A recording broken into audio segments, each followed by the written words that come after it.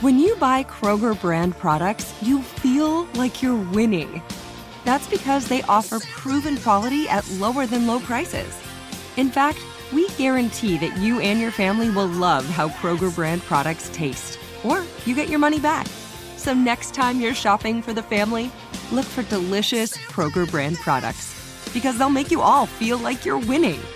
Shop now, in-store, or online. Kroger, fresh for everyone. Welcome to Aaron Mahnke's Cabinet of Curiosities, a production of iHeartRadio and Grim and Mild. Our world is full of the unexplainable. And if history is an open book, all of these amazing tales are right there on display, just waiting for us to explore. Welcome to the Cabinet of Curiosities.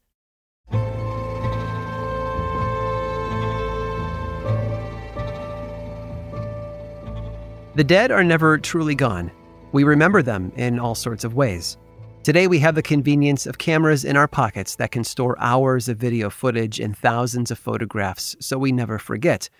Before we had such luxuries, though, the dead were commemorated using other methods. A widow might have kept some of her late husband's hair in a locket around her neck. Death masks were also a popular way to preserve someone's visage by making a cast of their face using wax or plaster. In fact, wax was the preferred medium for Marie Grossolz, who made death masks of some of the French Revolution's most famous casualties.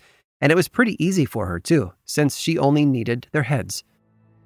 Marie was born in 1761 in Strasbourg, France. She never knew her father. He was killed in battle during the 7 Years' War, 2 months before she was born. 6 years later, her mother uprooted the family and whisked them all off to Switzerland. Marie's mother had found work as a housekeeper in the home of a noted doctor, Philippe Cursuis, who immediately took a shine to the young girl. Under his tutelage, Marie learned how to work with wax, molding and shaping it to her will. She even accompanied Philippe to Paris, where she lived for much of her life thereafter. In 1777, Marie demonstrated all she had learned in her first solo venture, a wax sculpture of French philosopher Voltaire. 1 year later, the student had become the teacher. She traveled to Versailles to teach art to a single student, King Louis XVI's sister, Elizabeth. After that, Marie was invited to live at the palace. For roughly a decade, she sat in on private conversations among the royals, building their trust and becoming a kind of confidant to them. She had begun her time as an educator, but wound up making some important friends along the way. Unfortunately, nothing good lasts forever. The political climate of the time was dangerous for someone in Marie's shoes. You might even say it was revolting. Thousands of French citizens were about to rise up, and they were not going to let the art teacher for the aristocracy get away. Marie left Versailles the night before the start of the French Revolution and fled back to Paris to hide with her mother and Philippe. A handful of years later, however, the revolution caught up with them. All three were hauled away to La Force prison, accused of being royal sympathizers. Marie's hair was even shaved off in preparation for her beheading. Luckily for her, Philippe was able to get her released with the help of an influential friend. But instead of escaping, Marie decided to stick around, putting her talents to work by making death masks of famous royals, including her former boss, Louis XVI, and Marie Antoinette. Philippe died the following year, in 1794, and left his former student with the wax figures he'd created over the course of his life. As she got older, Marie settled down. She got married and had 3 children, but continued to pursue her passion. She was able to get her wax portraits exhibited in London in 1802. They weren't exactly a hit, but that didn't stop her from trying in other parts of England. She toured the country for over 30 years, setting up temporary showcases where visitors could gawk at the lifelike figures of people who had died long ago. It wasn't until the early 1830s when Marie finally found a permanent home for her work on London's Baker Street. It was a whole floor of the Baker Street Bazaar, and one of its highlights was what one magazine called the Chamber of Horrors. That section of the exhibit featured the figures she had done of the French Revolution's victims. Today, the chamber has come to hold wax representations of some of the most notorious people to ever walk the earth, including Adolf Hitler, Genghis Khan, and Vlad the Impaler. Over the years, many of Marie's statues were lost. Some melted in a fire, while others were destroyed during World War II. But because she had the foresight to make molds of them, they were easily recreated. and duplicated. Marie died in 1850, but her work lives on all around the world, in places like London, Hong Kong, Washington, D.C., New York City, and Las Vegas, to name a few. New figures are being added to her exhibits each year as well, including movie stars and politicians. And those who want to see the lasting wax legacy of Madame Marie Grosholz need only to look for the sign outside bearing her married name, Madame Tussaud.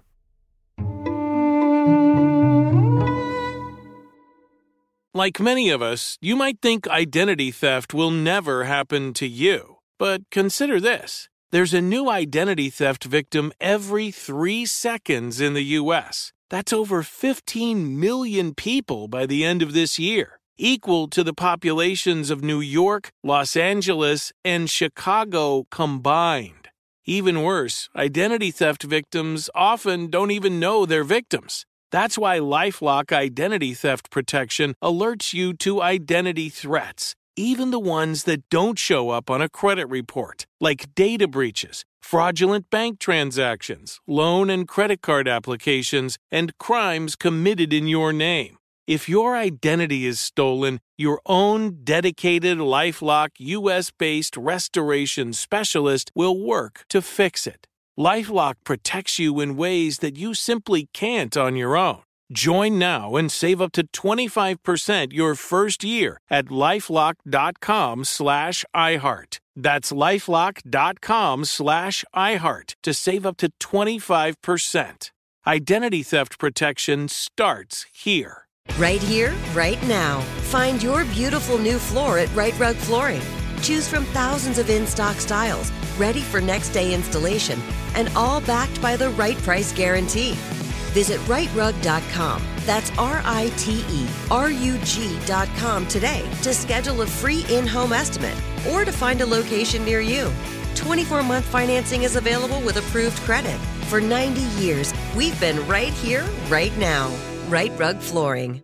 Trinity School of Natural Health can help you be part of the fast-growing health and wellness industry. With an education that empowers communities, Trinity grads can change lives by applying natural health principles and techniques in holistic practices or stores selling nourishing health products. Offering 19 online programs that fit your busy schedule, you'll get training to help turn your passion into a career. Enroll today at trinityschool.org. That's trinityschool.org.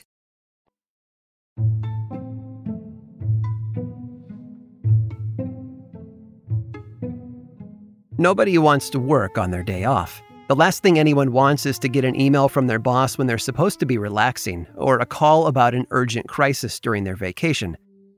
Judith had scheduled some time off in 1969. Luckily, she didn't have to come back into the office since she'd finished her work ahead of time. And a good thing, too. Otherwise, the astronauts of the Apollo 13 mission would have been in serious trouble. Judith was born in Brooklyn, New York in 1933.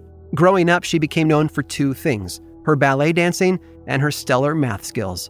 She not only tutored her classmates in math, she also earned a little money on the side by doing their homework for them. She was so skilled, in fact, that Brooklyn College offered her a full scholarship to pursue mathematics. But once she got there, she realized her true passion was in engineering. She switched majors, splitting her time between school and dancing in New York's Metropolitan Opera Ballet Company. But in 1952, she left the East Coast and Brooklyn College for a new life and a new engineering career in California. Her skills had earned her a position at North American Aviation, the birthplace of the P-51 Mustang fighter plane and the B-25 Mitchell bomber. When she wasn't designing aircraft components, though, Judith continued to pursue her bachelor's degree at USC. She also started building systems and parts for the United States' budding space program.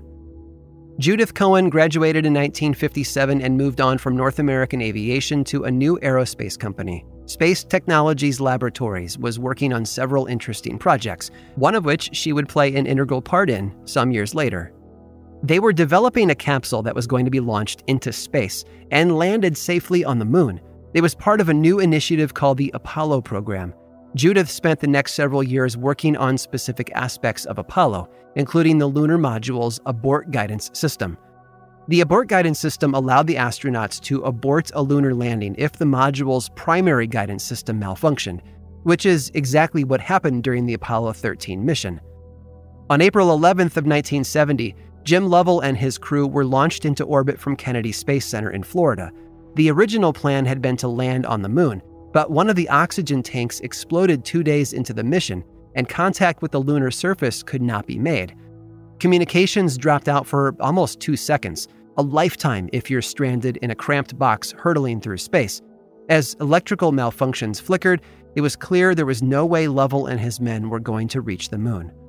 The problem now was in getting home. With help from Mission Control back in Houston, the crew devised a new way to return to Earth by looping around the moon. At the right time, they would fire up the module's engines and slingshot the vessel back to Earth. A critical part of the plan was in executing a direct abort of the landing procedure. Otherwise, the module would have descended to the moon's surface and the crew would have died there. Thanks to Judith Cohen and her work on the abort guidance system, Lovell and his team were able to avoid the lunar detour and make it home. Cohen took her job and her responsibilities very seriously. So seriously, in fact, that she even worked while she was giving birth 1 year earlier. In August of 1969, Judith went into labor while working on a difficult problem at the office, presumably related to the abort guidance system. Rather than leave it unsolved, though, she printed it out and took it with her to the hospital. After several hours of labor, she called the office and let her boss know that she had solved the problem. Oh, and she had also just given birth to a little boy who would eventually grow up to become a world-famous actor and musician. None other than Jack Black. I hope you've enjoyed today's guided tour of the Cabinet of Curiosities. Subscribe for free on Apple Podcasts or learn more about the show by visiting curiositiespodcast.com. This show was created by me, Aaron Mahnke, in partnership with How Stuff Works. I make another award-winning show called Lore, which is a podcast, book series, and television show, and you can learn all about it over at theworldoflore.com. And until next time, stay curious.